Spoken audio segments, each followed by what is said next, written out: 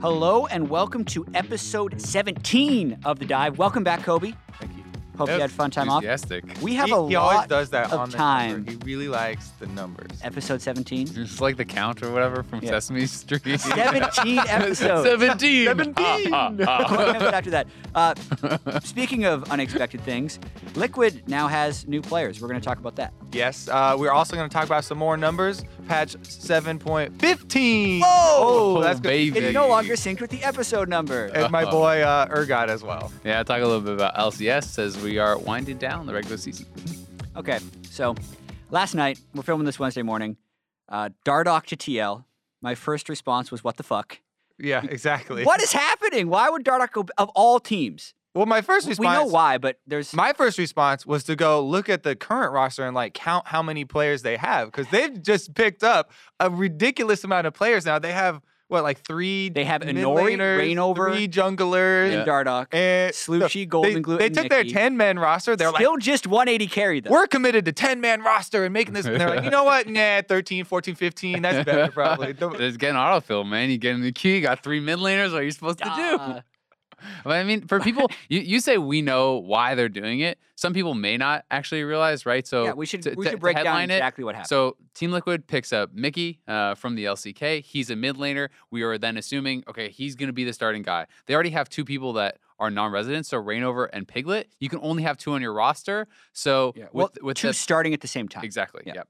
So then with Dardoch getting picked up, you're assuming, all right, well, they're not going to start Reignover anymore. You're assuming that means they want Dardoch over Inori. They move him in. They move Mickey in. That's what we are assuming is going to be the starting lineup, right? So they had to make some sort of change to what their starting lineup would be if they want to bring in Mickey. But Yeah. the whole thing seems a bit crazy, especially when they are finally, it's like, Liquid had a great weekend. They did it. Golden Glue's the best. All right, you're out there. to be fair to them, I don't know if they were like expecting to have course, things to go right or whatever. And clearly, with this much switcheroo, they've been working on these deals for a long Yeah, time. you don't agree just with get Drew. Mickey in a week. Yeah. Who's a Rocks Tigers mid laner. Let's break them down one by one though, because Mickey's. Okay. Let's start with Mickey because that was the first one, right? Mickey in the mid lane. Obviously, they've been having mid lane issues. Golden Glue and trying to switch all So those things. in isolation, I like Mickey to TL because I think he would be an upgrade over Golden Glue and Slucci. He was super inconsistent in the LCK, but people were kind of referencing GBM as an example of import mid laners that don't work. But when GBM first came over, he was smashing. He just got complacent later on, and he got a lot worse while he was in the NALCS. Mickey's pretty recently an LCK mid laner, so I think he should be good. The thing that I don't like is the fact that how many 80 carries are there? Alltech just randomly got picked up by Team Dignitas during the regular season. Wild Turtle's been switching teams. The fact that they're subbing out Reignover instead of Piglet and it doesn't even seem to be on the table is what blows my mind. I still want to stay on one by one. Stay on Mickey here for the first one We'll because talk about Mickey. even to me, Mickey versus Golden Glue, basically. I watched or I read the release. There were so many different player things out here. Some were videos, some were typed. But anyways, the Mickey one. The thing that also stood out to me in that one is in his little context that he's giving for the move, why he even wanted to come over here. He dropped off very heavily at the end of his LCK career, and he was actually getting flamed quite a lot by the fan base and not performing that well. And he talks about in his thing, he lost so much of his confidence, and he wants part of him coming here to North America is he's like, I want to show people again. That I can be this aggressive mid laner and I can make this style work. And he talks about trying to rebuild his confidence. And I feel like that might backfire for you over here because on Team Liquid. On Team Liquid. Yeah, exactly. Rebuild your confidence and be ninth. So I'm actually super scared for this move, and I feel like they might even backtrack on it, it's good that they're keeping this very big roster because I am very skeptical as to even this first part of the move is going to actually work out for them. Yeah, I mean, I can't remember the exact quote, but essentially in the TL release saying they picked up Mickey, there was kind of like some almost like felt like passive aggressive comment towards Golden Glue, like now we want to see what we can do with a strong mid laner or something along those lines. And I'm just like, that's so awkward, especially when Mickey. It's not like they just picked up like BDD or Crown or something like that. Like Mickey had not been performing at the highest levels in the LCK. Like statistically, he was one of the lowest, kind of performing mid laners in the league. He was on an okay team. Yes, he could do well, and we did see GBM, like you said, perform very well until he kind of And lost his GBM was motivation. better than Mickey when he came over. But Mickey has had some very high highs, and I mean, most people, if you are not a follower of the LCK, you know about Mickey because he beat Faker and he trash talked him. That's like probably why you know, him, right? And the guy has a big personality. He obviously is very skilled individually, like has a high skill cap. That's kind of, to me though, this feels like, this does not feel like a long-term thing. Maybe TL seems like feels like it is, but I see this as last split, Doublelift coming into TL at the end of the season. It's like, let's make sure we don't get relegated. Let's just like see what we could do, and it feels very thrown together. Yeah, it definitely does. And another thing that came to my mind when all these teams are picking up all these extra players, and they basically are just that, kind of extra players, right? To hold, I guess, is that moving towards franchising. There is this other thing to keep in mind where the teams that do make it in are going to have to also have academy teams, an extra academy team. Yeah. So it's kind of like grab all the players you can now. The best ones they'll try and keep over on the main team, and then all the rest of them, I guess you can call them, will be the academy team, maybe. Yeah, will Dardoch be on the Team Liquid academy team? Because there are so many ridiculous layers to Dardoch going back to Team Liquid, especially with how much trash talk this guy does. Do you have the quotes? I know Isaac was listening to it earlier, but he basically said on stream 3 weeks ago Liquid that he has is garbage, and I don't have any respect for them as an organization, players, or team. That's a direct quote. We're not even exaggerating on that. And I mean, if they're going to play Mickey, they don't have another AD carry. They're playing Dardoch or Nori. So unless this is a spite play just to like take him away from COD because they don't like him, he's going to be starting for the 7th place 4-10 team in the NALCS. And I don't think this is like taking him away from CLG. CLG doesn't want him. Like CLG burned him on the way out. Yeah, like in this, some of the quotes and stuff I think from their release are pretty crazy to me. It's like, we brought in Omar God as part of a 6-man roster in order to show Dardoch what a group of 5 people invested in teamwork can accomplish. Like, and not only that, they repeated like 3 times that he did not, fit into the culture, did not fit into the attitude. They literally like restated the same line like in a couple paragraphs. The quote from Zix, unfortunately could not align with the team's culture. I believe he is still a strong mechanical player and will be able to find a play. I mean, this to me is like, it's harder to say any more clearly that he was toxic, basically, right? Like, didn't fit with the team, couldn't get along with the players. They bring someone else in. They feel like it's going to work better with Omar God. I don't think that CLG wants to make a move like this. They're having a very strong season. Their like self-stated goal for this year is win everything, right? They're looking to Worlds. They're looking to win NALCS. And making a swap like that does not feel good. And that's like why when we were talking about the Omar God substitutions and stuff last week on the dive, I didn't think that it was just like a rotating sub thing. I assumed that there's problems going on, and this obviously kind of confirms that. But it is crazy, and it's also kind of crazy to me. Like, it just almost reeks of desperation that Liquid is willing to take him back after didn't work with him, didn't work with Immortals, didn't work with CLG. Yeah. If Is he gonna work on Liquid? if COG didn't want him, then why not take another shot, right? If Liquid Because he's a problematic if Liquid player. is the pay-to-win team, right? If you don't want him, you just don't have him anymore. They need to get a refund. Where are the then. It's not guarantees in these working. league contracts, right? Then they just play Anori because they have another Western jungler just waiting there on the team. I agree, but it's time investment, and he has shown, like, I mean, watch Breaking Point, right? Why not have him on the team, right? That's why. That wasn't very long ago. That was exactly like these are why you don't have a player like that on the team, because they're causing internal strife, they're causing conflicts, they're causing problems, and that can be super toxic. Like, he's a great player, his highs can be incredibly high. To me, it just shows he doesn't have the level of maturity that is required to work in a team environment under a ton of pressure, and there is a ton of pressure on someone like that. He never really performed at the level that people expected him to on CLG, despite them doing well as a team. I don't think that he reached the highs that I expected of him and that the community expected of him. Like, he was a fine jungler, but he was not carrying CLG in many of these games this season. Yeah, I'm really curious to see how he responds to being on Liquid again. Does he say this sucks? Is he super spiteful? Or does he try and win and be a team player? Because at this point, that's now 3 different organizations that have kind of burned him on the way out. And Well, they burned him, but he went back to the same one that burned him the biggest and made you like that. cannot burn bridges enough if you're Dardoch, apparently. The burn bridge he got catapulted over it and he's back on the other side. But I still really wonder. He's gonna try. If I he don't plays- think he's like malicious. I just think he can't. He's not mature enough. He can't help himself But- when he is in the situation. If he wasn't, so previously, at least on Breaking Point, as we're going to get a tiny little bit gossipy here, Yeah. he was raging because his teammates sucked and the team wasn't winning and he wanted to go to Worlds. And that was the big thing that was going to make him so much better on COG is we're all committed to winning, and as long as we're winning, I want to go to Worlds, and that's what's going to motivate me. That's gone. Mhm. Team Liquid is not going to Worlds. They're not going to playoffs. They're 4 wins back with 4 to play. They're literally just trying to stay away from relegation. And if the toxic things happened because he was on a bad team or had poor teammates before, how does he fix that now? And I feel like he needs to perform on Team Liquid if any team is going to pick him up again.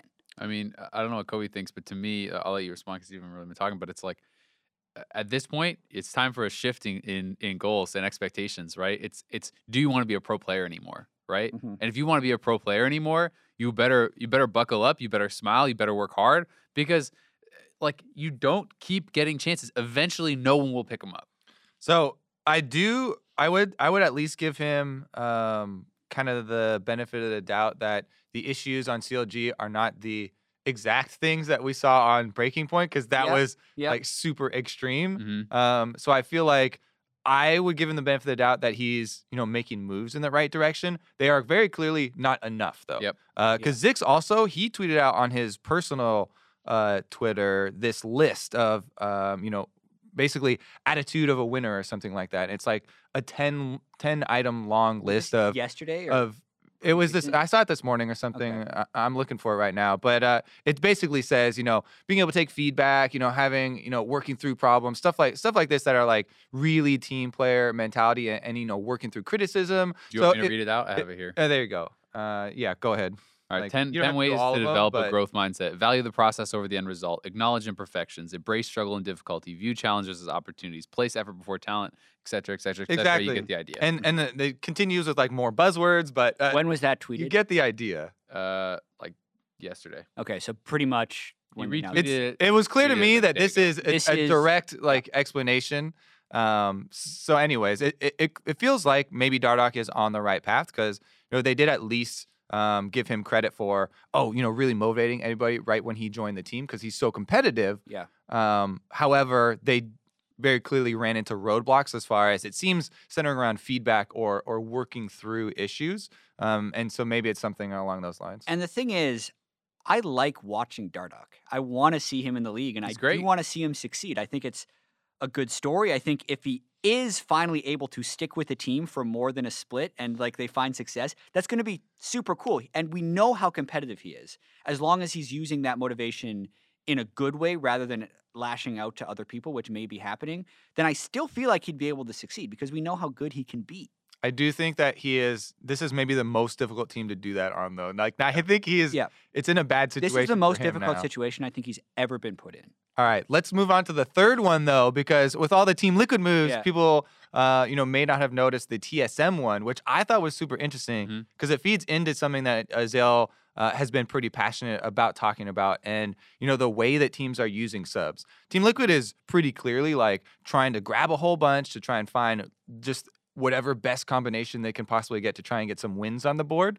And then maybe use the rest of them for an Academy League or something like that later. Yeah. But TSM, in their video, they are going back to something that we have heard from teams before where, oh yeah, they're super excited to sign Mr. Ralez because he looks at the game completely different from Double Lift. And he learns so much from Double Lift. And Double Lift learns so much from him. And, they have different ideas about, this style of play or they're going to, look at macro differently and be able to really build off each other. Did you watch the actual video, Azale? Or haven't seen the all right, TSM sub that's video. just the gist of it, Okay. though.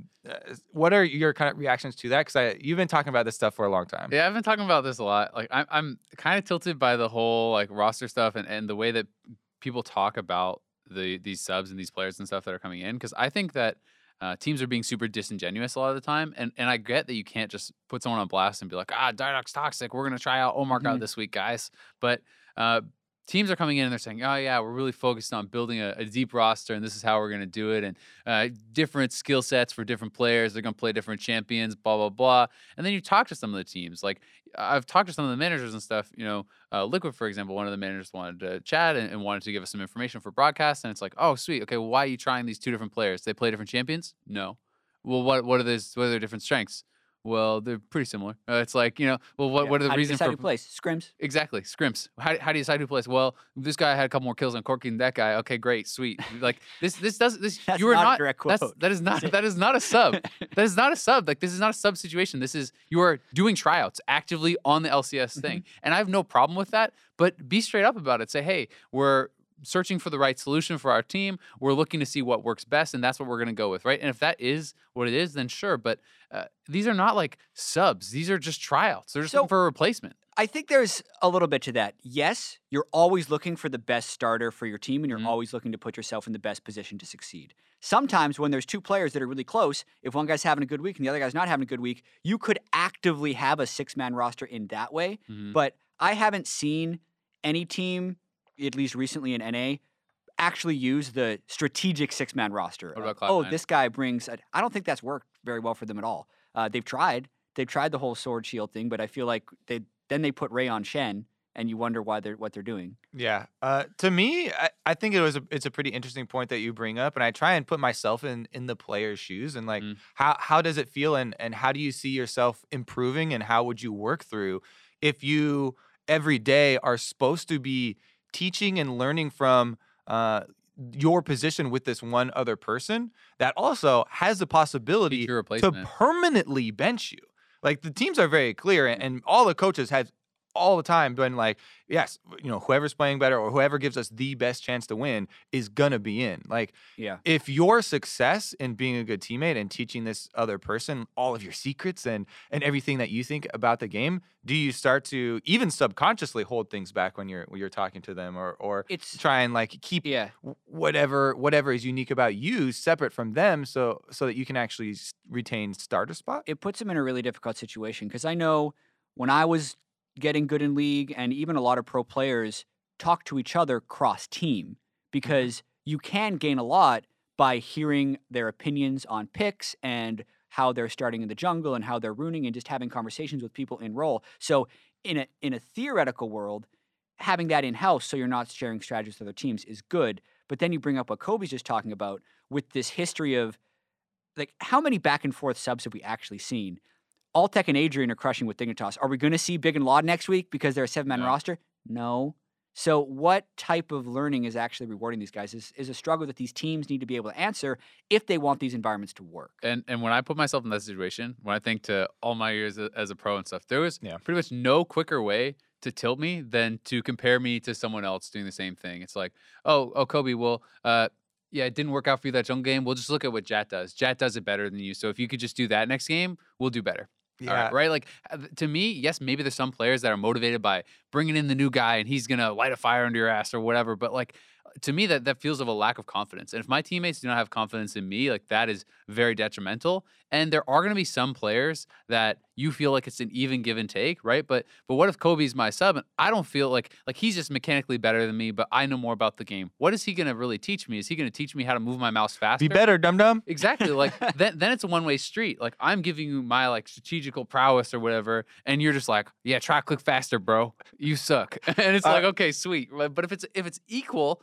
maybe. So there's so few circumstances. Let me pitch you guys on something, because I did not start this conversation empty-handed. Okay. My idea going into it was, first of all, how do I make both players, feel confident, feel safe in their job or in their position or whatever? I would theorize that you would have more success if, yes, you're bringing in this other super high caliber 80. Let's use this for example, the 80 carry or whatever.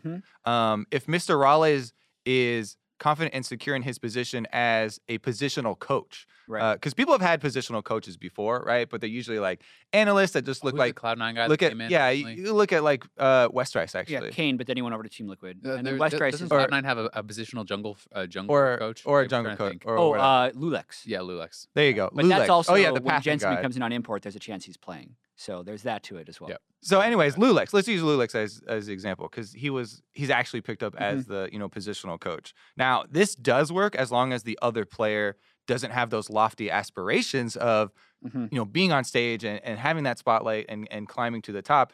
I still feel like whether that's the case and there's like a little bit of I wish I was the one on stage.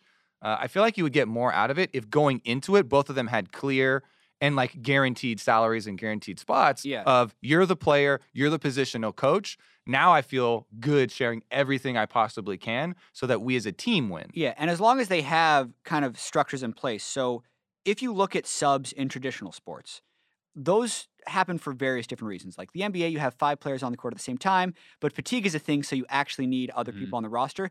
But you're usually only running an 8 or 9 man rotation, and it's a 12-person roster. So some of those guys are around for injury. Some of those guys are 37 years old and are actually just kind of coaches in disguise, where they're trying to just be a locker room presence or good theory for the team or teach people tips. That's kind of where I see League of Legends subs going in the right way. So if Ralez comes in from Doublelift, if they're telling Ralez, hey, your job is to actually play solo queue, talk to other AD carries, and tell Doublelift what to do. And if Doublelift super slacks, then you're going to get to play, but don't expect to. Yeah. And they kind of tell that to both people. Then I think the sub situation is super good, right? And I think it's definitely here to stay. Yeah, clear expectations.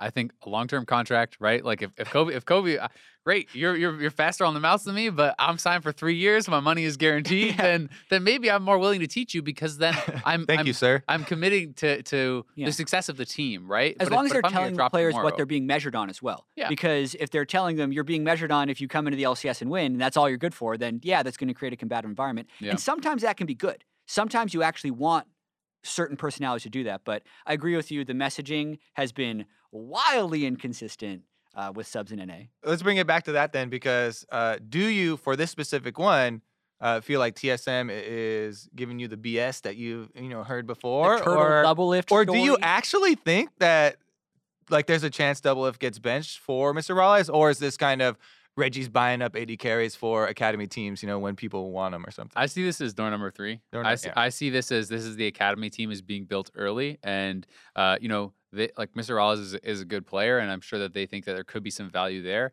But do I think that Doublelift is going to be having him behind him like, all right, yeah, now click on the minion, okay, now shoot this guy, buy a Phantom Dancer? No, I don't. I don't think he's actually like. You should build a static. I don't think that he's a positional coach, really. I'm sure that it's great if they have a good relationship, they will talk and they will hopefully learn from that. But I see this as an academy pickup. If this was, maybe if this was like Sven or something and they got a pretty big name jungler who was coming in, I'd be like, ooh, maybe his spot isn't safe because people have talked about Sven not performing as well. But Doublelift, I think most people feel is safe, and maybe that's just me being ignorant about the internal situation TSM. But I think Doublelift, because he has performed at such a high level as a player, is probably safe from actually just getting bopped. Who do you think is going to start for Liquid this week? Is it going to be Dardoch and Mickey? Can Mickey start this week? I don't know. Is he here? We're getting close to the lottery odds. Like to get all of them right. What are the?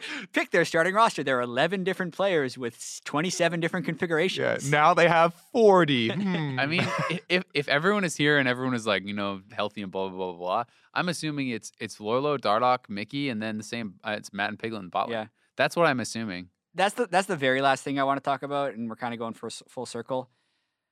Why aren't we subbing Piglet out ever? This dude has been the one constant on this 8th place team for the past year and a half. Freak put him like top 80 carry or Freak top put him in 3. 8th tier. That's why. That's the whole reason. That's why. But Steve's like, interesting. He's an 8th tier 80 carry. Where's the rest of my team? Oh, not so good. You're out of there, Golden Glue. how did they not sign Altec or Wild Turtle or a non-import AD carry if they're going to get a Korean mid? This has been my question with a lot of teams. Sometimes, it's like when we talked about Echo Fox and stuff, when people have been like, oh, they're struggling with AD carries. Well, they missed Wild Turtle, they missed Altec, they missed all these things. So sometimes maybe the teams don't want to spend the money. Maybe they don't. Maybe the players on that team do not think that would be a good fit, or could be any number of things. But Piglet, for whatever reason, although outside, I feel like most people think that he is not working, and he obviously is a problem because he's been a constant with all these rosters and Team Liquid has sucked for basically 2 years now. Mm-hmm.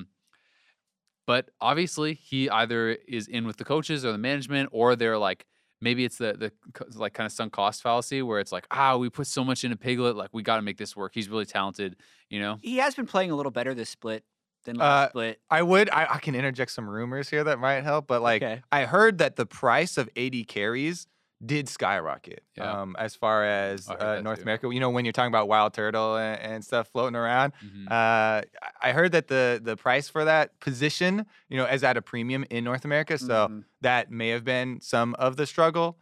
Yeah. But yeah, I definitely agree. Liquid has an expensive roster. Like, Oh yeah. I mean, is Reignover? Is Reignover just getting dropped now? You know, like Uh, people talked about Reignover, biggest offseason move ever, highest played player in the West.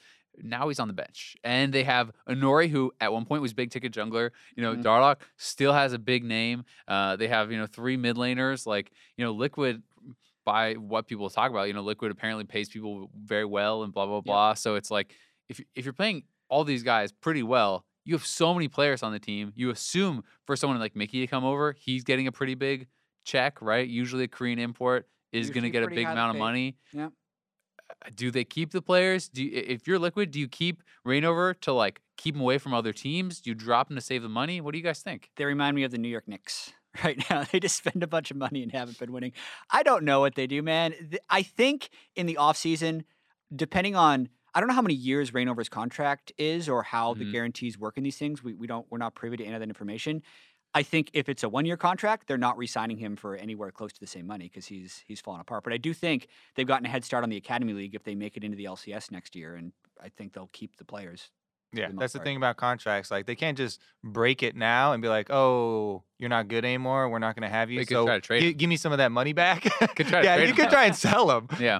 I feel like selling them, also kind of is on the same downward curve as like, as Yeah. far as Loss on trying investment. to yeah, exactly, trying to convince people. Anyway, we should probably get Yeah. in there to the meta. There was a But, lot to talk about, but we have a lot more actually. Urgot release as well as patch 7. We didn't even talk about Omar God. We can touch on him in NALCS though, I guess. Yeah, Yeah. touch on Omar God in a bit. Right now, Urgot release. What do you think of the 6-knee shotgun man? For me, I'll go first, I guess. For me, I was looking at the kit and I was like, "Oh, percentage health here, percentage health there, percentage health damage. Whoa, his ultimate kills you at 25%. The What ultimate, percentage health damage? everything else to me was like kind of boring to walking up to that point. And I saw the ultimate and I was like, oh my god, he's actually the tank killer. And it's tank meta right now or whatever. So he can like shotgun knee you with a whole bunch of percentage health, and then he ults you and he can kill you if you're 25% or below. I want to, play him and like see how it feels and how it actually is, with he does have short ranges and stuff to work around. But Yeah. to me, I was immediately like, great. I'm definitely going to see him in some games as long as his numbers are okay because he's perfectly situated to kill a front line. Yeah, I watched his spotlight this morning, and also his numbers are up on League Wiki. I think his numbers are pretty good. Mhm. 205 base damage at max rank Q plus 70% base AD. So that's pretty much a 300 damage spell on a relatively low cooldown. The shotgun needs 2% health. And at first I was like, yo, it's going to be really implausible to get a lot of your shotgun knees off. But I think you can get 2 to 3 face up. Yeah. And then if you hit him with your E, you get 2 or 3 more. So I actually think he's going to be pretty strong in melee matchups. I think things like Kennen will probably still beat him up in the top lane or longer range champions. But I do feel like Juggernaut-wise, his numbers are tuned to a spot where he should be pretty good. So my concern for any champion like this, as far as the transition to competitive play, is I think he's gonna be very strong in solo queue. I'm not sure if he's gonna be in competitive or not because similarly, Swain, Kale, guys like this are incredible in solo queue, but you're so easy to get ganked. The way you win lane is you push them in, you bully them under turret, these sorts of things. Even Urgot top is incredibly hard to lane against for a lot of matchups, even the old Urgot. But you're so gankable, and maybe it's harder to actually gank this new Urgot, and maybe he can kind of get away with that because he has the charge and because he has some of these extra things in his kit. But that would be my major concern on if he gets played. Yeah, that was 100% what I was going to point to though. Like one of his favorite moves, actually, I don't know what to call it, like the Disdain. arm dunk or whatever. The over arm dunk. backwards. That's what we'll call You it. can use it backwards, right? So Yeah. you know, he technically has more, you know, Is escapes that targeted than though? before. No, you can, because they showed in the It's a target spotlight. direction. He did Oh, it. okay. He Yeah. did it into a wall. So Okay. It's you a know, you target don't- direction. He has an activatable shield, and he has Juggernaut stats. Yeah, So his so I base think, health is like 600. I think he's in there, I- and he's for yeah. sure positioned as his tank killer. I think he's got a very clear use. So even if he's not perma pick ban or whatever, if his numbers aren't off the roofs, I Yeah. think that there will be use cases for him tank killing.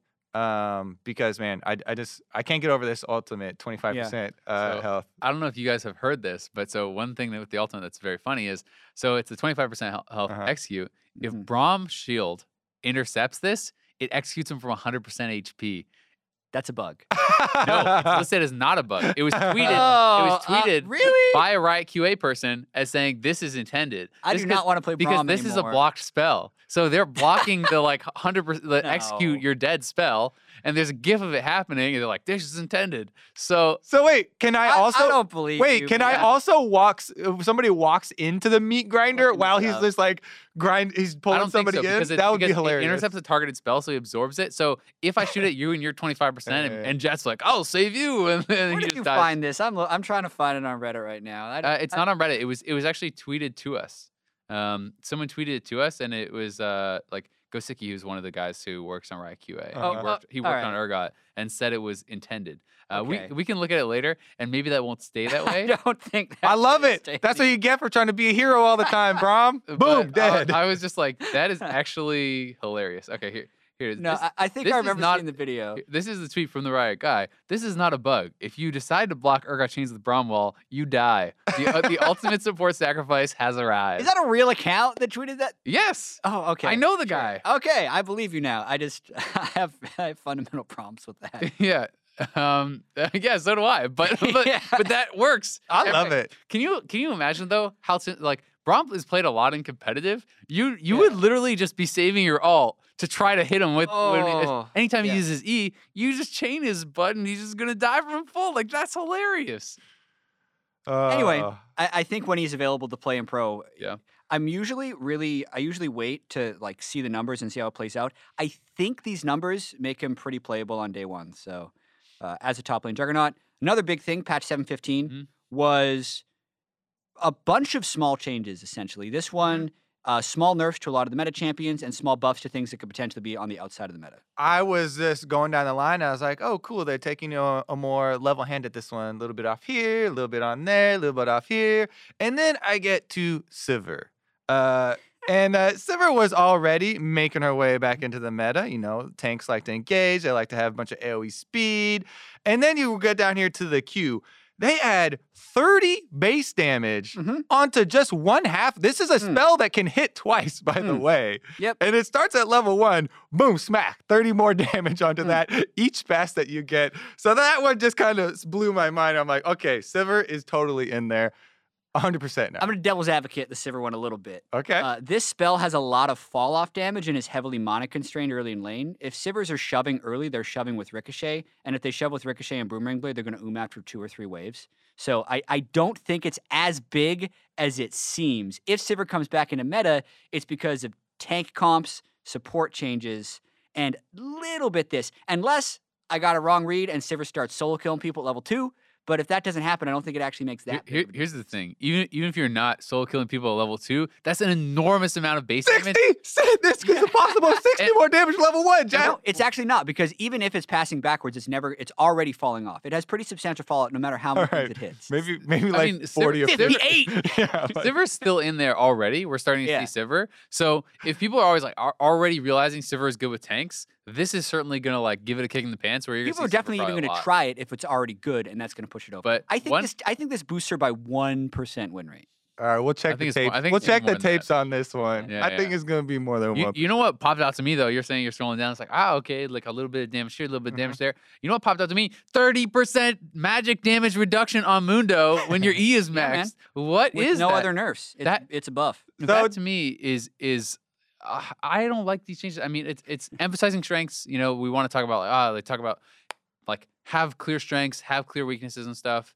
I just feel like Mundo is in this place where, and people who are exceptionally reliant on sustaining healing are in this place in general, but like Mundo even more is reliant on his regen, where it's like, oh, someone bought an Executioner's Calling, well, you're crap. Oh, they didn't, well, you're godlike. And because of that, there was already matchups where he is very strong, like playing him top lane and stuff. Mhm. Like I loved playing him into Rumble.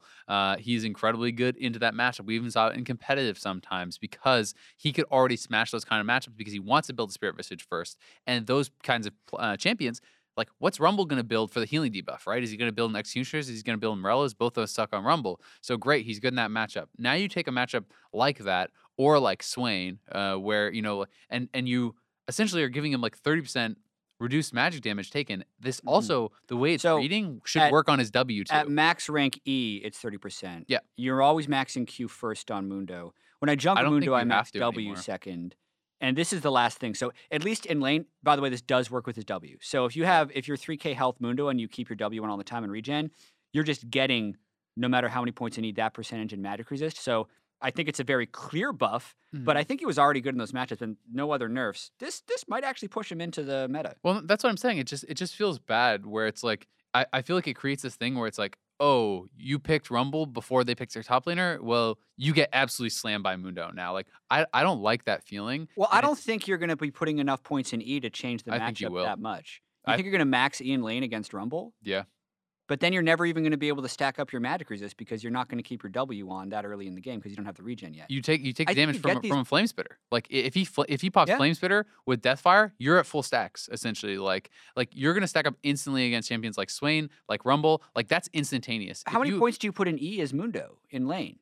I mean, you like it's not unreasonable. I max it second when I play Right. Mundo always in lane, and I think with this buff in AP matchups, I would probably max it first, or at least you could put 3, right? Like if you put 3 points into it, then you can be getting 18% less magic damage taken. Yeah. When you're on a cowl or even like a Spirit Visage, like plus Adaptive Helm is getting buffed, which is all the champions that you would want to build. I think build this Adaptive against Helm anyway. buff is sick, but I think if you max E in lane against Rumble, you get smashed. Rumble's just going to harpoon you. You're never going to be able to hit him or do any damage. I disagree. You can still use the slow from Q, and like your E trading is one of the strongest parts. But Yeah. like I Okay. think this is like, and I've played like a lot of Mundo top. Like, it's one of the champions I have played a lot in ranked. But I think- Regardless, though, this is 100% kind of like you're talking about positioning him as the anti-magic tank. So, Mhm. and I kind of like that to a degree. If now that we have 10 bans and you have to think more about the chess pieces of, oh, do we have to ban out Mundo if we want to run, double solo lane APs and stuff like that?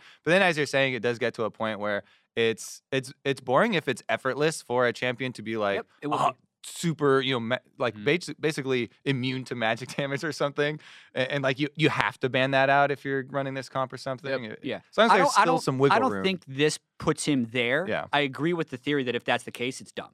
Yeah. Right? I feel like it does. We'll see. Like especially with if you want to do the stuff where it's like Maokai and Cho'Gath and stuff like that, or Mhm. Sejuani and Maokai and whatever. If you do like your jungler is dealing AP and your top laner is dealing AP, I think you can pick Mundo in those situations and like almost be immune to death. Like it's already felt like that when I was playing against multiple AP comps on live Mhm. without this buff.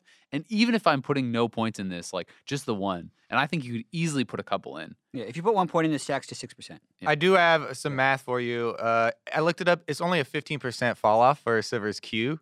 Okay. So So 15%. 50% per target? Yes. Up to how many? Up to 40%. Okay. if like what? I have a Morgana or something in my 15% lane. of the He third. lands Oh, the if you bind. land a binding and you So get you the talked Q. about the max Mm. damage.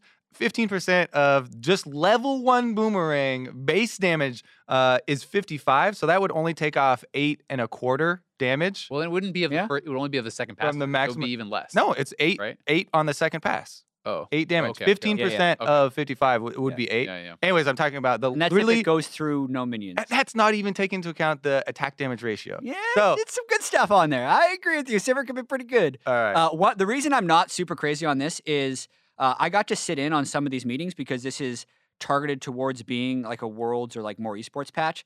7:15 is going to be the last week of LCS. 7:16 will be playoffs, and then 7:17 or 7:18 is going to be Worlds. So they're trying to get the meta kind of shaped now, so there's not massive disruptive changes like there have been in past years, which was pretty cool. And I remember, like I raised an eyebrow to these Sivir buffs. I said, was this a little bit much? Mhm. And they said, Robert X. Lee's play tested this a lot.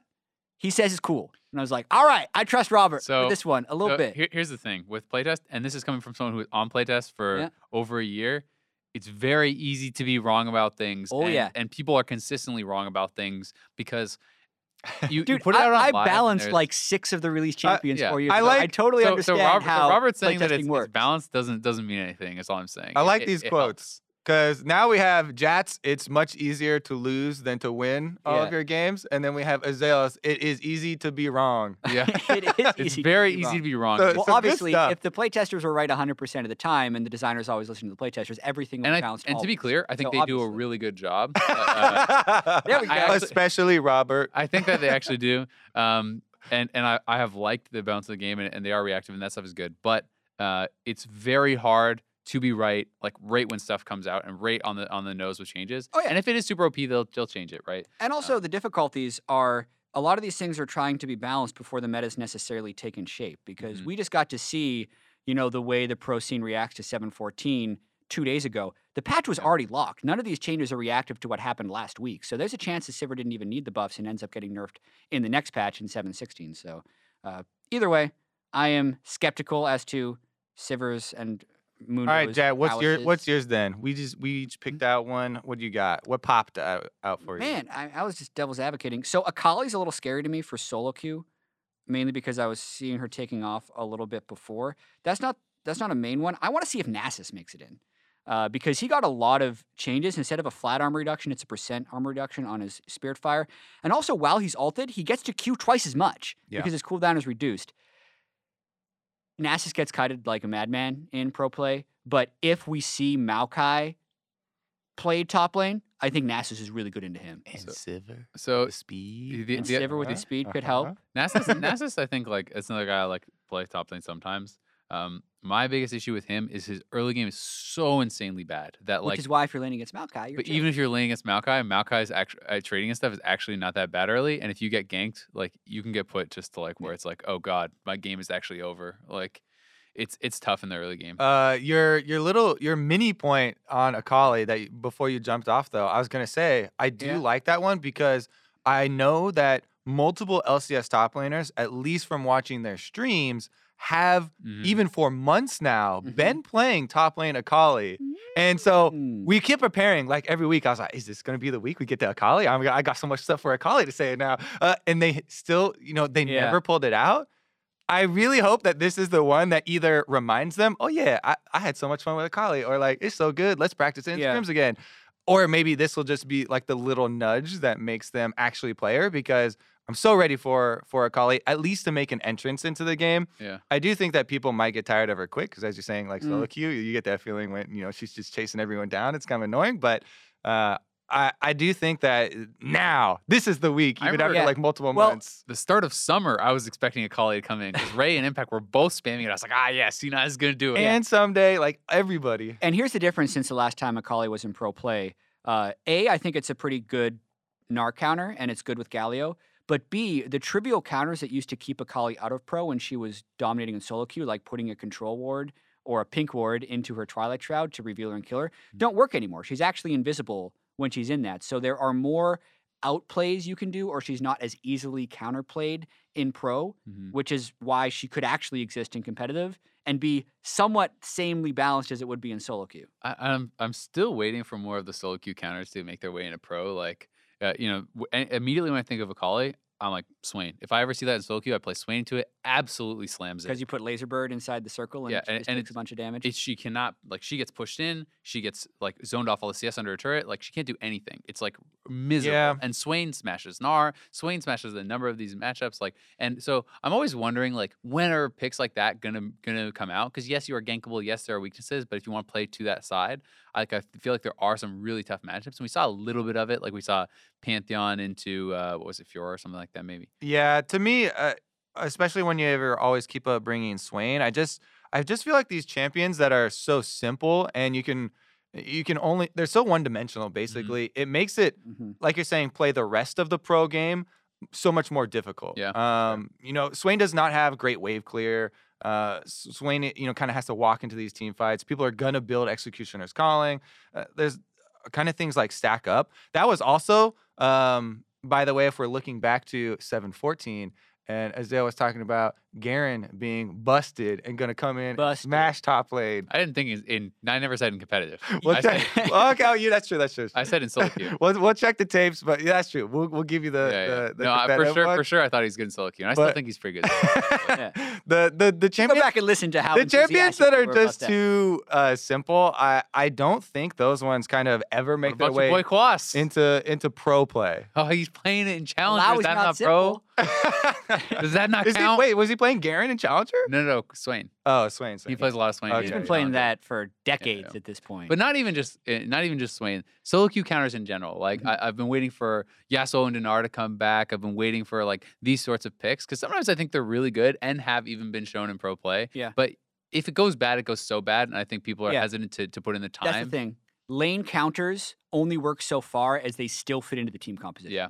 Otherwise, you don't see them in pro. Yeah, Because totally. the team composition matters so much. Good with the patch? Good with the Good with patch. batch. Let's check in on North American LCS. We have 6 teams that are 4 wins ahead of the bottom half of the standings. So I'm a little disappointed about that, personally. Are you? Yeah, I like having intrigue down the stretch, but what it would do is creates kind of a more clear playoff divide, and then the other teams are fighting for promotion. And so while like the interest level of the games, you can say, it's not as competitive, doesn't mean as much down the split. Like, so what I'm excited for is I'm hoping for competitive quarterfinals and semifinals, right? Mhm. That's what I want to get out of this because very often you go into the quarters and it's like, well, this team hasn't been good in so long. They're about to get slammed. Okay, they got slammed. Now let's go to the semifinals. And maybe we have enough teams that are within that kind of striking distance that could have some really exciting playoff matches. Yeah. The exciting thing to me about it, and maybe the pro of, down the stretch, our games might not be as exciting as to who's getting Mhm. in. It does make me kind of excited because I feel like, there isn't within those 6. 6 is a pretty big number to be in a kind of close competitive space. Mhm. Yeah. Usually we're like, all right, 1 or 2 teams at the top. It's always either TSM and Cloud9 or just TSM or TSM and CLG or something like that. And then we have to go to another, level pretty quickly. But TSM got upset, they were talking about not being, very happy with how they adjusted to this patch. And that's Mhm. kind of a theme with them. So there are themes that are running through. And I feel like I'm excited whenever I see kind of any of these basically top 6 teams play against each other. And it makes me feel like the possibilities for upsets are very real. Yeah. Almost even kind of looking forward to them. The one team I'm not super hyped about is Envy, and I want to see how they close out the season because strength of schedule wise, they have by far the hardest schedule yet. I wouldn't be surprised if they lose out the split, and then that would Cloud9 make has a them go really in at easy 8 and one, 10. too. And Cloud9 has a really easy schedule, and they're tied with Envy at the standings. So Yeah. while it feels really tightly packed now, I kind of think we're going to have the situation where the 6th place team is potentially kind of a level below, in which case it makes it really important to get the 3rd seed and the 2nd Yeah. seed, and then all those seeds will matter. That's what I was gonna say. Is seeding is actually gonna be really important among these teams. If you can get there's for the most part, people have been talking about 3 teams competing for the top 2 spots, right? Yeah. With CLG, Immortals, TSM, and getting that top 2 spot means you get a bye, which is very very big. Also, I agree that the 3rd versus 6 is going to be really hard. Because the 6th place team is usually the worst, and the 3rd place team should be like a slight tier above those next couple teams, right? So getting even 5th versus 6th could be a big deal because you may have a much Yeah. easier first round opponent. Just because it's insane. Envy plays CLG, TSM, Immortals, and Cloud9 for the last 4 games. The thing that always does, I still get excited for Envy games. Not to the degree of maybe the other matchups of those top 6, but I still get excited just because I'm literally like, this is the Lyra show. Like, I want to see how ridiculous this guy is, because Apollo just came out, I think it was Apollo, in another interview. We've always talked about, Lyra is actually just mechanical genius. Look at him doing so well in the jungle even when whatever lanes are losing or the team's having so many problems. Then he also has this another level of, they're like, our coach doesn't live with us. We don't really have, much coaching support. So Lyra is teaching us about the game. And Lyra, not only is he beasting in the games, he's getting off all these ganks. He's got ridiculous, jungle stats, especially for being on a losing team. He's also, teaching them game theory and macro. And it just It's seems crazy. like with the thing, That's a the valuable legend, player. the legends are just continually compounding. And I'm always kind of on Lira watch when I watch this team play. So a little bit of a tangent here, but we are getting towards the end of the split. MVP voting is going to be on people's minds. It is very Ooh. competitive. How much does that affect, like, what kind of emphasis you put on him, right?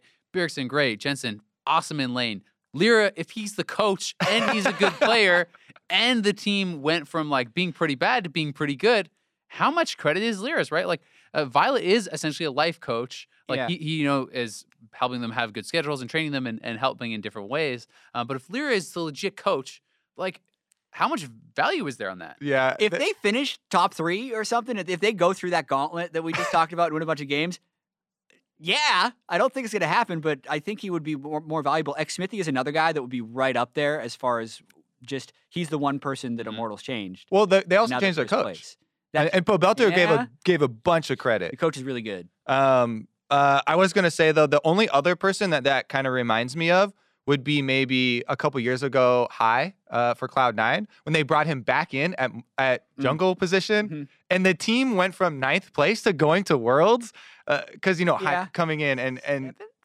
They were 8th when he came in. I just Yeah. watched the dive for the the drive elimination for drive? elimination, Okay. and he It said was 9th, ninth. so that's why I said that. I didn't fact check it, but So anyways, blame him. at one point they were 9th. That just type of legend and in-game leaders are always so impressive to me in Mhm. League of Legends. And especially if Lira is, going over theory and macro game with these guys. I don't know. Mhm. It always comes back to what's your definition of most valuable player. Yeah. And that is different for multiple people. So that's why we have to be so clear when we're doing these votes. What is our hard definition of most valuable player? Mhm.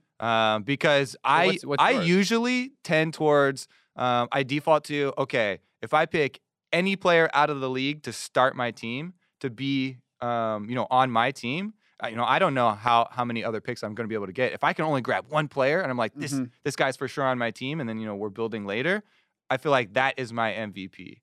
And is that Lira if he's also your coach? I'm a jungler, bro. I'm gonna be playing. No, Yeah. I'm picking Bjergsen. I try and eyeball wins over replacement. Like if you replace this guy with an average player, how much would the team tank? And that to me is kind of the same thing as Kobe, that's what as I'm who is saying. the most important player on the team. And that's like with him. That's why I'm bringing it up, right? Because this is not only is he super good. He was considered the best jungler in the league last split. I don't know if you consider him the best in the league this split, but if he is also a coach and you lose your strategy and you lose your best player, You're gonna have a many bad wins? time. Like if you replace this guy with who is the average jungler in the league, who's like the middle of the pack, what would you consider in the league right now? And then put him in Yeah. there. And what does Envy do? Do we now name an average jungler or Yeah. just pretend? Name your average jungler. Ooh, that's a tough one. Who do you Uh, think, Kobe? Who's like the middle of the pack? Your average. I'm honestly gonna go with like Shrimp or somebody. Okay, that's because actually what I So thought. Shrimp is on Envy now. How much better or worse is Envy? a lot. They might.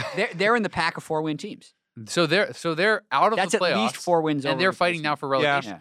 So the MVP thing that you're talking about is like the difference between who is most valuable player as an individual player, best player in the league Mhm. versus who is most valuable player to their specific team. Mhm. Yeah. And for me, I like isolating it as who is literally the best player in the league, who like offers most to me if I'm making a team, rather than this guy, he has a lot of pretty weak teammates, so he's incredibly valuable to his team.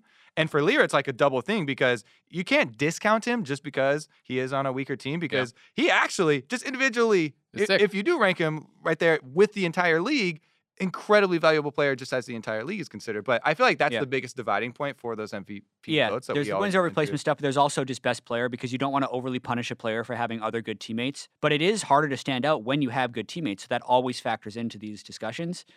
With that being said, I've voted for Bjergsen like 3 splits in a row because he's been the best player in NA for this long. So Yeah. I'm interested to see where the ballot goes this time. Discussion, though. This is a tough one because the top 5 teams or top 6 teams are all within 2 or 3 wins of each other. So best player on best team becomes much more subjective at this point. So end of Yeah. regular season award, it's going to be a crazy voting process this split. That was a good tangent. I kind of Yeah. want to go on one real quickly because you reminded me. I of give what- you my blessing. Go Thank you, forth, thank you. Kobe. Thank you. Zale gonna teach me and lend his good brain as well as far as our What's the question? substitute What we got? position. I touched on the Drive episode that they just released. I know you guys Mhm. haven't watched it yet because it was Mhm. like literally released this morning. But I just thought that this was one of the best Drive episodes that they have ever done, and a lot of it is due to I've known about those guys since the very beginning, and it was a lot of nostalgia. It's on But Lemonation and High. I It's believe, on right? Lemon Nation, yeah. For people who haven't watched it, I really would recommend it because it goes into a lot of aspects of Lemon Nation's life in a pretty quick manner. And I never felt like it slowed down either. Their team play, his Mhm. family life, the interactions between these different things, and I just thought that it was a very informative piece of work Yeah. and brought up a lot of good themes as well as takeaways for people moving forward. I always like the slightly longer drives. This is the longest one I've seen. I Yeah. thought it was 16 minutes. I was trying to watch it this morning, but then we had to come record this thing, so I'm going to watch it right afterwards. There's been a few really good pieces of drive. I know Matt's one was really good. I was trying to Yeah. think of another really good one. I really like GBM's for whatever reason Hmm. when he came over, but I can't wait to watch Lemon Nation because we've been casting him since the beginning of that. So I think there's going to be a lot of cool nostalgia elements when I watch it. Yeah, I mean, I'm very excited for it when you gave the high praise because Matt's was definitely my favorite. I actually like the C9 one a fair bit, like on or that was Duos. Impact That was Radio? Duos. That was Actually, different. that wasn't Drive. My mistake. But yeah, Matt is definitely my favorite one. I like the part of the aspect I like when I'm watching Drive. For me, I want to know something that I could not have known from just watching the broadcast, right? And that I think is what is really cool about seeing these other pieces of content. Like, great, he's a really good player, and if they say if it's just kind of the same things that you hear in an interview, like the Acadian one, it was good content, but don't get me wrong, I liked it less because I didn't feel like I learned something new that I hadn't heard really in interviews and things like Mhm. that. So maybe I don't know if this really has that, Yeah, but that's really what I like to get. I like to get something I couldn't have gotten from broadcast. The reason I brought it up is because I thought it actually was, kind of applicable to the other things that we were talking about with substitutions and how Mhm. difficult it is to like configure a team for success. Everyone's, mind is blown that Team Liquid are throwing all this money and picking up all these players and can't seem to find, a configuration to stick with. Yeah. But Lemon Nations, I thought very, very quickly and very succinctly, like gave a lot of insight into, how important for the original Cloud9, and Quantic when they first Yep. acquired, and we all remember the configuration of the players, the relationships of those players, Mhm. and they even talk about how even though some of the players didn't even like each other, it was so important, and they felt like a family, and they like all the things that they worked through. I don't know. It just really hit home, especially since we have all been on teams and Yep. and played in situations like Be that. tough. I just think that get out you there and watch it. But let's move on Yeah. now. Enough tangents. Now that guys- we're so old, Twitter questions? Yeah, I mean, we could do that. Or do you guys want to talk about who's gonna get the second playoff bye?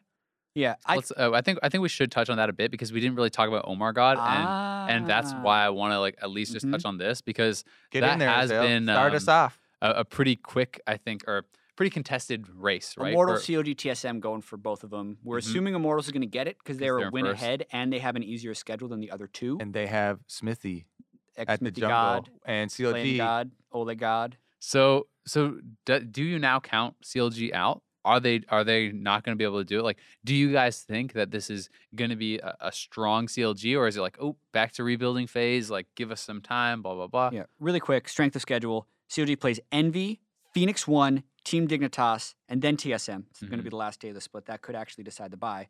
TSM plays FlyQuest, Envy, Phoenix 1, and then COG. I have a hard time seeing COG drop any of those games before the CLG one.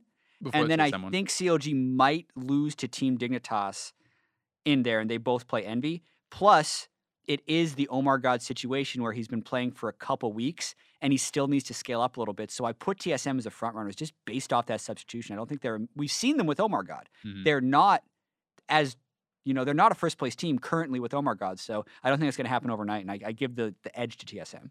Yeah, I think it is, going to be a bit rough here at the very beginning. And even in CLG's releases, they talk about building into the best team and building into, being able to place first place at the end of playoffs.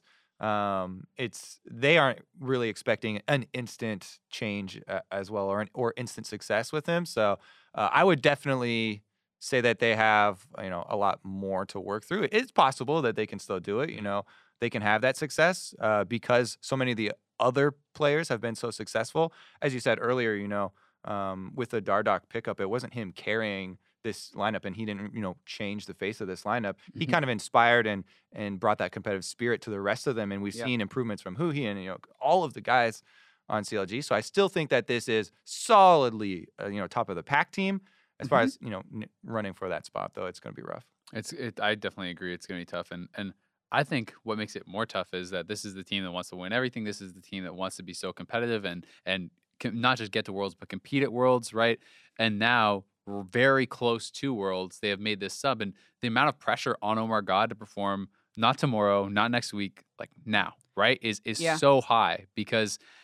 If he has a bad rest of the split, if they have one bad playoff series, they could be out of Worlds. They do not have a lot of championship points. Like there's not, I don't think, a lot of time for them to improve, to be able to have that sort of run. Otherwise, it feels like your year is kind of gone because they didn't have a great spring split and they want to get to Worlds. The playoff series is one thing because I think they had that bad playoff series in spring, but they have a month until Omar God's going to have to play in a playoff series.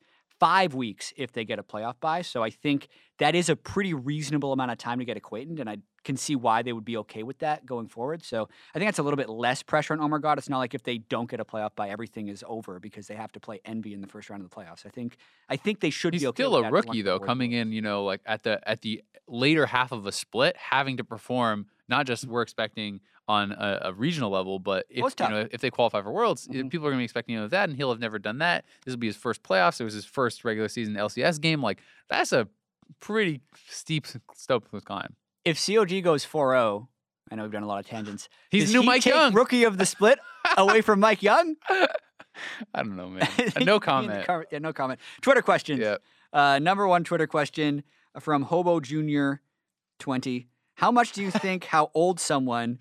Why was this that guy's number 20. so sad? Before he was loving, it's like 17, but now it's 20. Yeah. How much He's not a do you teenager think anymore. It's all downhill. how old someone is affects them getting into esports / getting on a pro team? So age discrimination is basically this question in esports. Do you think it exists? Oh, well, my first reaction to that would be the kind of themes that we were talking about earlier of teams getting along with each other. And if you're just so much older than the rest of your team that you can't relate to these guys just as human beings, and that automatically is going to make it more difficult. I don't think that there is a tremendous, people always talk about slower reaction speeds or arthritis or, whatever coming in. We haven't seen huge age discrepancies, mainly because I think, generations older than us, not as many people, there weren't kids available or whatever, but. I think how old is someone has a fairly low impact on getting into esports or pro team. How good you are matters. And I think the age is a correlation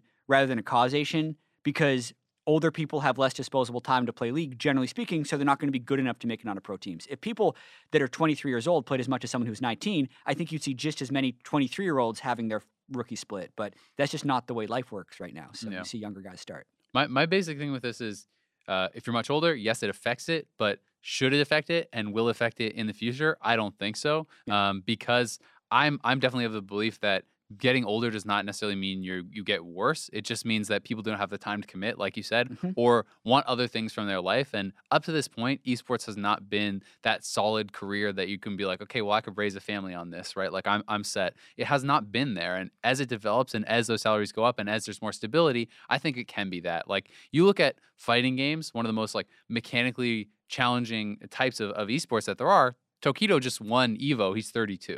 Right? Like that's the first time he's won Evo, I do believe. And that's like peaking at 32, right? This is not an 18-year-old kid. Yep. You can perform at that level, but people need to have this job security and the cushion there to be able to continue doing it for that long. And once they do, I think we'll see the players getting older and older as they're playing. Agree. Go after your dreams. Become a League pro. Isaac, you got There this. you go. Next question. Forecast winner with NA returning to a tank meta. What tank countering champions could we start seeing in the LCS that we wouldn't see otherwise? Trundle. I've been waiting for Trundle. I think that needs to be in there. I think Trundle is the ultimate alone is so good. We used to see Trundle support because I think he's already been in pro play. Yep, but I mean in LCS, But we really haven't seen him. returning to the scene as in becoming and meta. and even just regionally, right? Like I think he's been in LCK and some other regions and stuff. But I think if you're willing to play Braum, if you're willing to play Tom Kench, if you're willing to play all that stuff, you can even play Trundle support. And then great, they have a Maokai top who spent the whole game getting tanky. Well, you just essentially like gave a Last Whisper and a Void Staff to your whole team when you pressed R and made yourself much more tanky. So I think Trundle needs to get it back in there. Yeah, Trundle's I keep a very close tab on the win rates of jungle champions, and like he spiked up a couple of weeks ago with all the tanks. So it's like the counter to tanks, and always has been because his ultimate. Trundle in the Sejuani, by the way, is hilarious because Trundle's ultimate steals a percentage of armor and magic resistance. Oh God, does it work on the passive? Yes. So when Sejuani loses the passive, Trundle's still stealing the same flat amount of armor and my MR, God. and Sejuani can go negative. So the same thing works with Rammus's defensive bulk row back with Wow. giving armor and MR. Yeah. So it's stupid Yeah. because you have like 600 armor. Anyway, Trundle is good. I think Azir, depending on how good Adaptive I've Helm been waiting is, for Malzahar too. but Like, Malzahar's Malzahar would good be in another tanks. one. Gilio Lol, will coaches ever be able to communicate with players in game? Most sports allow some communication during game. Why not League? I don't know. I mean, I think this is just like a super opinion based thing. So if in my opinion the goal is to have the highest level of play in every game, then coaches probably should be able to, right? Because I do think it can up play, but it also devalues some of the shot calling and those skills that we have prioritized so heavily. So I don't think it actually ever happens. But I think it would raise the level, like the average level, right? Because you could have someone who's awful at the game but knows what you're supposed to do. And even just giving reminders like, hey, you need to build this item next. You need to do this. Like that stuff could be useful. I don't like it. Yeah, Does he have a notepad? He's like taking ward timers down. He's telling them. I feel like it detracts too much from the way we think the game is supposed to be played. Yeah, I don't think that it would be a good direction to go in. I know some people have been like, oh yeah, but then you can have just the shot caller guy. But I feel like League of Legends is already such a decision based game. Like this is not like you said a fighting game, right? This is not a game where your mechanics you need to be at a certain level, but so much of it is about decision making, and this is a tactical game. So if you also introduce a coach like that, then I wouldn't want to see players go more towards the, oh, great, I can just, not think about the game anymore and just kind of, mindlessly play my lane, and then he'll tell me what to do for the rest of it. I feel like it does take away one aspect. Especially when I feel like so much of League, like the great players, has been built up, like the shot calling of these players. And you think about like some of the most famous players, like guys like Hai, they talk about shot calling all the time, Aframu, and there's like even Smoothie coming up now. People talk a lot about him and Impact and so on and so forth. Right? There's a lot of players, so it would certainly immediately devalue a skill that has been highly prioritized throughout the professional league scene. So I don't think it should come in, but it would be a different skill set that is being tested if it does. All right, thank you for the questions. That will do it for this episode of The Dive. Reminder that we're released every Wednesday on YouTube and various podcast platforms. Search for The Dive LOL. Yeah, we're also getting a bunch of Twitter questions. Keep them coming. Me, Azale, Jats, hashtag, any of those tags will get seen. Hashtag. Also, I didn't welcome you back, Kobe, so welcome back to Dive. It was good to have you. I welcomed him back an You're hour dead ago. to me. You've been welcome. Dad welcomed me back the moment I walked in. Well, you were welcome whether you want to be or not. And also remember to tune into the NALCS on Friday, 3 p.m. Pacific. Phoenix 1 taking on Echo Fox. Someone's going to win the game. Someone we'll has see you to. there. Hype. So.